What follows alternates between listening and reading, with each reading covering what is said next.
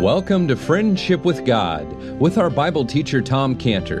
Today's message and previous messages can be listened to or downloaded for free at friendshipwithgod.org, friendshipwithgod.org. You can also obtain free resources from Tom Cantor and view our online bookstore at friendshipwithgod.org or call us at 800-247-3051, 800-247-3051. Tom Cantor also has a daily devotional verse that comes out each day by email and on Facebook. To receive this small daily devotional verse that Tom Cantor puts out, you can sign up at friendshipwithgod.org, friendshipwithgod.org, or find Tom Cantor on Facebook by searching for Tom Cantor and Friendship with God. Now here is our Bible teacher, Tom Cantor. So let's look first of all to the Lord in prayer. Father, thank you so much for your word. It means so much to us, Lord, because it's the word that proceeds out of the mouth of God.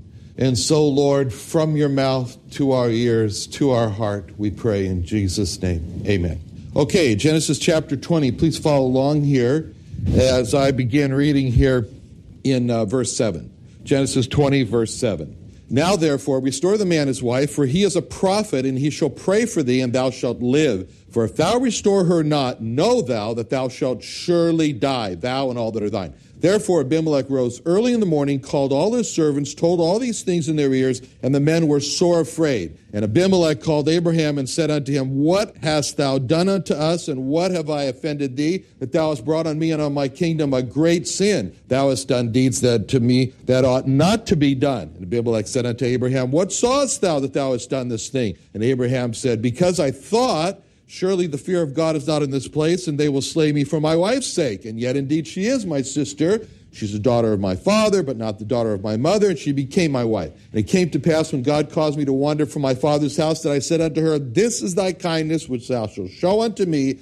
at every place whither we shall come. Say of me, he is my brother. And Abimelech took sheep and oxen and men servants and women servants and gave them unto Abraham and restored Sarah his wife. And Abimelech said, Behold, my land is before thee. Dwell where it pleaseth thee. And unto Sarah he said, Behold, I have given thy brother 1,000 pieces of silver. Behold, he is to thee a covering in the eyes unto all that are with thee and with all other. Thus she was reproved. So Abraham prayed unto God, and God healed Abimelech and his wife and his maidservants, and they bare children. For the Lord had fast closed up all the wombs of all the house of Abimelech because of Sarah, Abraham's wife. Okay, now, in our last study, you remember that we came to this central verse, and that's where I started reading this morning in verse 7, because everything revolves around this verse. This is a verse where everything comes together. God had pronounced to Abimelech, you remember, that he was a dead man, and God, we saw last time, he has no pleasure in the death of the wicked or in the death of Abimelech. God had no pleasure in that. That's what he said in Ezekiel 33:11 when he says, Say unto them, As I live, saith the Lord God, I have no pleasure in the death of the wicked, but that the wicked turn. See, there's this word that God used. Turn from his way and live. And then he says, Turn ye from your evil ways. For why will you die, O house of Israel? So you see, in that verse in Ezekiel 33:11, God uses that term, turn, 3 times, because that's what God has pleasure in. He loves to see people turn from their sins. That's what God loves to see. He loves to spare the wicked from eternal death. He doesn't have pleasure in their death. In this chapter, in chapter 20 here, we're seeing here the turning of a man, which is the man Abimelech, and God is reaching his goal here, as we've been building up to this in chapter 20 here, verse 7, his goal to save Abimelech from his sin. So in verse 7, God doesn't use the word turn, but he uses another term, the word restore. In verse 7, he uses that twice, and he says, Now, therefore, restore the man his wife. For he's a prophet, he'll pray for thee, and thou shalt live. And if thou restore her not, that know thou that thou shalt surely die, thou and all that are thine. Which shows that God has his mind on Sarah being restored. But that's not the only restoration that God has in mind, because God's really looking here, as we sing here, that he wants to see the restoration of Abimelech. See, Abimelech should come to this ultimate restoration. What restoration? The restoration that we know about, that we've experienced. The restoration from the power of Satan to God, from sin to salvation, from being lost to being saved. That's all about restoration. From a destiny of the devil's destruction to a destiny of God's great inheritance that he's given to us. From being an alien, an enemy of God, to being a reconciled friend of God. From hell to heaven, from death to life. That's what he's talking about, the life here.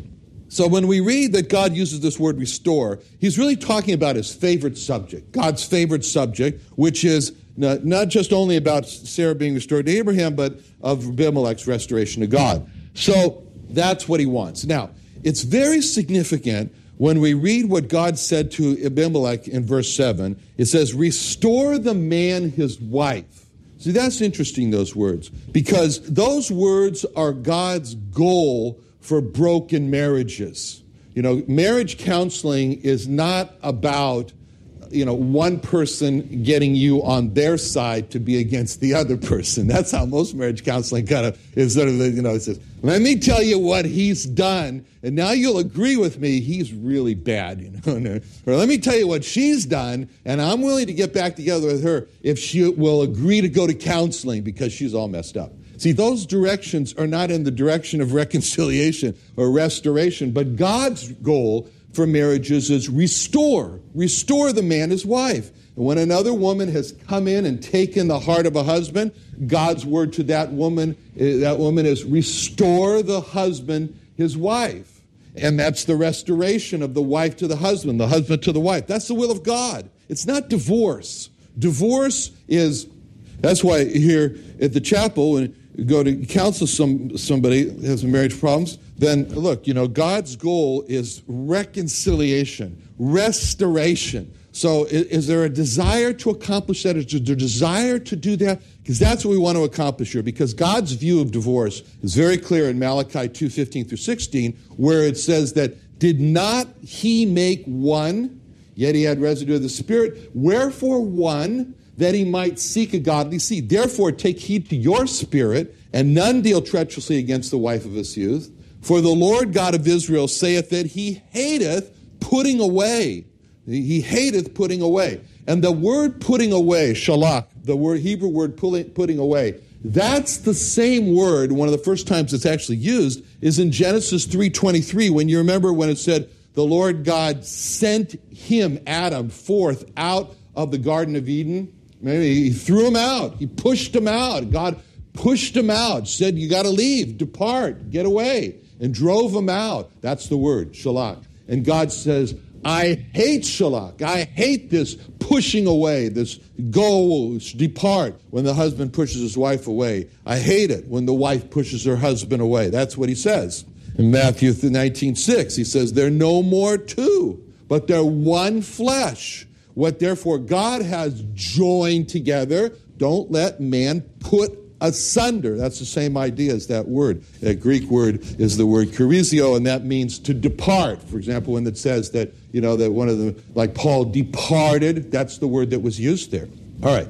So then he says, and then God gave a great warning to Abimelech in verse 7, where he said, and if thou restore her not, if you take that option, Abimelech, know thou that thou shalt surely die, thou and all that is thine. So here we see God gives to Abimelech a choice. He says, Abimelech, you can do this. In other words, God withheld Abimelech from sinning against him, but that was as far as God went with Abimelech. Then he says, in other words, God did not force Abimelech or override Abimelech's will about Sarah. God gave Abimelech a choice. Either Abimelech could choose to restore Sarah to Abraham, or Abimelech could refuse. Now, he would die in that process, but this still was his choice. And if Abimelech made that fatal decision, if he chose to refuse to restore Abraham, then God made it very clear. He said, no, that you're going to die.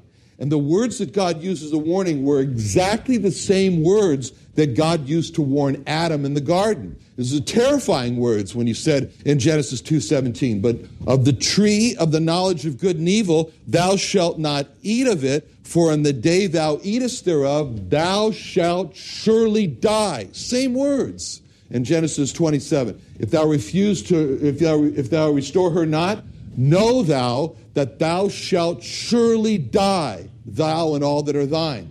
And that's the way that God deals with lost sinners. That's the picture. He offers life through the Lord Jesus Christ. He goes to many lengths to try to persuade the lost to come to the Lord Jesus Christ. He puts Christians in their path to witness to them. He convicts their heart of sin and of judgment and that this world is doomed. He foils their plans to sin like he did here with Abimelech. He makes the way of the transgressor hard, as he did with Paul in Acts 9:5, when it says, the Lord said, it's hard for thee to kick against the pricks. But then as God did with Abimelech, so God does with the lost sinner. He leaves the final choice to the person. The final decision to believe or not to believe is left 100% to the lost person. As he said to the Jewish people in Deuteronomy 30, verse 19, when he said, I call heaven and earth to record this day against you, God said, that I have set before you life and death, blessing and cursing. Therefore, so this is what God did. Then he steps back and he says, now, I've set this before you as your judge. Now I'm going to step back and be your counselor, be your advisor, be your helper. And then that verse, he says, therefore, choose life, that both thou and thy seed may live. See, that's God. And so the way that God put that to the Jewish people is exactly how we see him putting this now to Abimelech, exactly how we see God putting this to lost sinners today. He said, I have set before you, God says. It's right there. And God's the one who sets before a person this life and death and blessing and cursing. And then he steps back, as he did with Abimelech, as he does with the lost, and he says, now I want to advise you, don't choose the death and the cursing part, choose life. And so God leaves the person absolutely alone to make his final decision. And then God honors that decision, and that decision determines the person's eternal destiny. It's going to be life in heaven or it's going to be death in hell. And if we're to be the faithful prophet evangelist that God wants us to be, we'll do exactly the same thing. We'll be that way. We'll set before the lost in very clear terms God's offer. He offers life or death. He offers blessing or cursing. And we'll use all the powers and the imagination that we can come up with to try to persuade them, to try to convince them, to do everything we can. But then, like God, we know that there's a time when we back off and we let the person make his own free will decision. It's his decision. And that's what we see God doing here with Abimelech. So verse 7, God's saying to Abimelech, Abimelech, the choice is yours. And that's always how God operates. He loves to see people make a choice. He loves choice.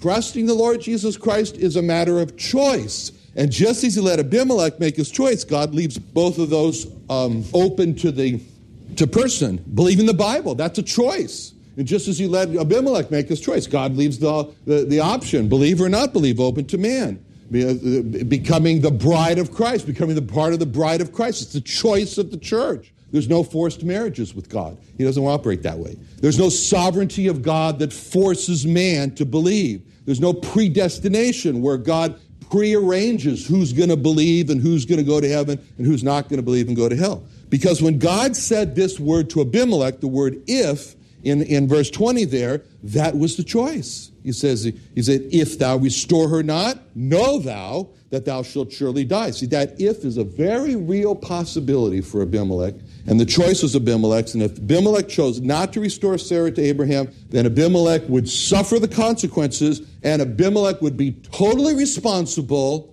and have no one to blame but himself. And that's the why God puts those words together, if and know thou. If and know thou. They're very important. If thou restore her not, know thou that thou shalt surely die. So he wants Abimelech to know that he would surely die because of his sin and of not restoring Sarah. And God wants every lost person to know that he's going to die, surely die, if he doesn't obey God and take his free offer of salvation from sin through the Lord Jesus Christ. And every person who's in hell today is there because of his choice. No person in hell can say that he's there because he wasn't part of the predestined group that God chose would repent and obey him, because there is no predestined group that God chooses is going to repent and obey. And that's why the words know thou in verse 7 are what everybody knows in hell, that it is 100% their responsibility. But by saying in verse 7, if thou and then know thou, God is in essence saying that this is the responsibility. There's no such thing as irresistible grace that overrides a person's will in this matter. Okay, now, we've already seen how God in verse 7 told Abimelech that Abraham was a prophet. And what's interesting is what God told Abimelech about what Abraham would do. He said in verse 7, he is a prophet, he shall pray for thee, and thou shalt live. So we see clearly what a prophet is here with regard to how God is presenting Abraham to Abimelech. And so God speaks through a prophet, and a prophet speaks for God. So what God is saying to Abimelech here was that God was speaking through Abraham, and Abraham was speaking for God. See, God was showing, he was telling Abimelech this. He said, look, you need to learn about God from Abraham. I'm going to speak from Abraham. That's a picture of how God wants us to be in the world that we are around lost people. We're like Abraham, and we should view our job as bringing the knowledge of God to the lost. So as prophets like Abraham, we speak for God, and God speaks through us. And that's what the Jewish people will be someday in the future, as hard as it is to imagine. But it's given to us in Zechariah 8:23, where it describes this scene, we can hardly imagine it, where it says, thus saith the Lord of hosts, in those days it shall come to pass that 10 men shall take hold out of all the languages of the nations, even shall take hold of the skirt of him that is a Jew, saying, we'll go with you, for we have heard that God is with you. See, in that coming day, Gentiles are going to come to the Jew and say, tell us about God, the Lord Jesus Christ. Take us to him, lead us to him.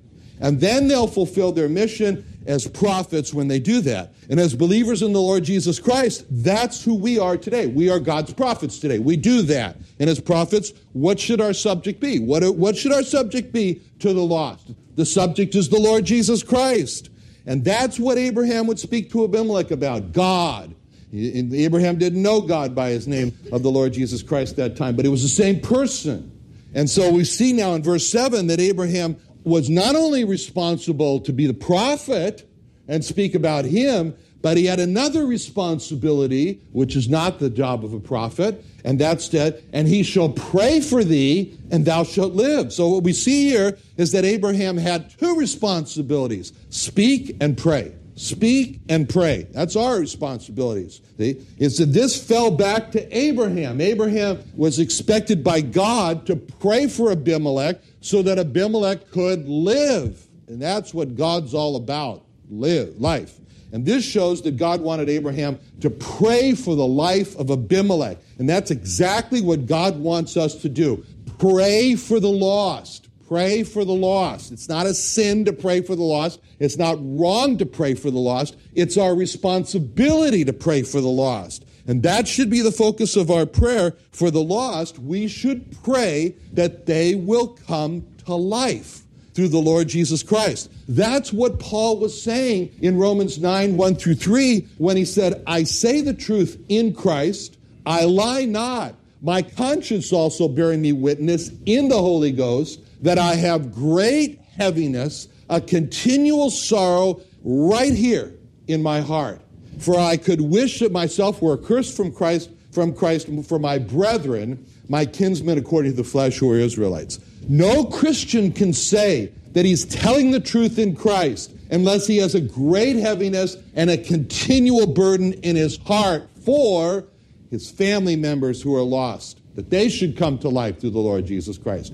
His friends that are lost, work or wherever, that they should come to life in the Lord Jesus Christ. His neighbors that are lost, that they should come to life in the Lord Jesus Christ. And Paul said in the next chapter exactly what this great heaviness and continual sorrow was in his heart when he said in Romans 10:1, "Brethren, my heart's desire and prayer to God for Israel is that they might be saved." That's it. Paul's desire and prayer to God for the Jewish people was just they might be saved. Saved from what? Saved from being lost from God, saved from the judgment of their sins, saved from the power of Satan, saved from hell, saved from death, saved to life. Then there's no question in Paul's mind what he was praying for the lost. He was praying for the lost to live.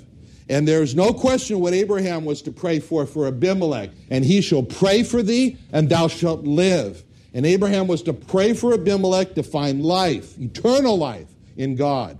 Now, we read in verse 8 of Abimelech's decision. And it says, "Therefore Abimelech rose early in the morning, called all his servants, told all these things in their ears, and the men were sore afraid." Now, there's something in the way that a person responds to God that really shows the level of their seriousness with God. And so we see Abimelech, first, he's got it. And Abimelech, it says that he rose early in the morning.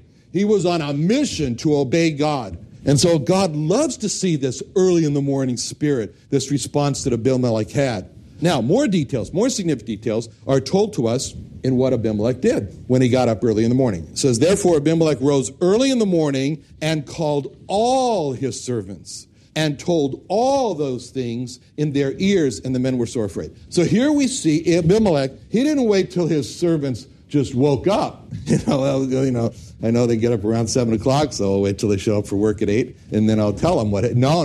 He got them up. He gets up, they get up. All of them get up early in the morning, and twice this word "all" is used in this verse. It's very important. First, we see Abimelech calls all his servants, not just some, but every last one of them, from the lowest, the janitor, to the one who prepared the food, all of them. And then we read that Abimelech told all these servants all these things. He didn't edit it. He didn't paraphrase it. He just told everything to his servants. It was very, very embarrassing for Abimelech. It was humiliating for him. He's going to tell all his servants that God has pronounced him to be a dead man because he's committed this great sin. And because of his sin, he not only endangered his life, but he endangered their lives as well and his people. And so when it says that he told all his servants, it means that he told them all of them without any edit. It reminds me of a time in 2006 when we had just moved into our new building in Tecate, and we gathered about 200 assemblers together, and we had a little dedication ceremony just among our people there, our assemblers. And so, we prayed. I think we had some fruit to eat or something like that. And we were all standing there because we didn't have any chairs. And it was my turn to speak. And so in speaking, I spoke about dedication, the subject of dedication. And I told all the people how I dedicated my life to the Lord Jesus Christ in how I was saved. And I told them how I was driven by my sin to the Lord Jesus Christ. And when I finished, something very unusual happened because what happened was no one clapped. They always clapped after I say something. I mean, not that I want the claps, but, it's just like, okay, expect the claps about, but nobody claps. And so now I worried, and I said, well, I wonder if I said something wrong. Maybe I said something offensive to Mexican culture, which is very easy to do. I didn't know. So anyway, I asked Diana, who was doing the translation for me, I said, did I say something wrong? Because nobody clapped. And Diana told me, she said, they didn't clap because they've never heard a company president say he was a sinner. So I said, okay. So when the word "all" is used here in verse 8, he called all his servants and told all these things. Abimelech didn't hold back from telling all his servants all the history about how he was a great sinner. And when he was finished, nobody clapped. I'm sure nobody clapped. And that's why the two uses of the word "all" in verse 8 are so important. And that they express Abimelech's willingness to humble himself. And unless a person is willing to humble himself under the mighty hand of God before others, there's no going forward with God. There's no going forward with God without humility. That's what he means when he says in James 4:6 that he gives more grace. Wherefore he saith, God resisteth the proud, but gives grace unto the humble.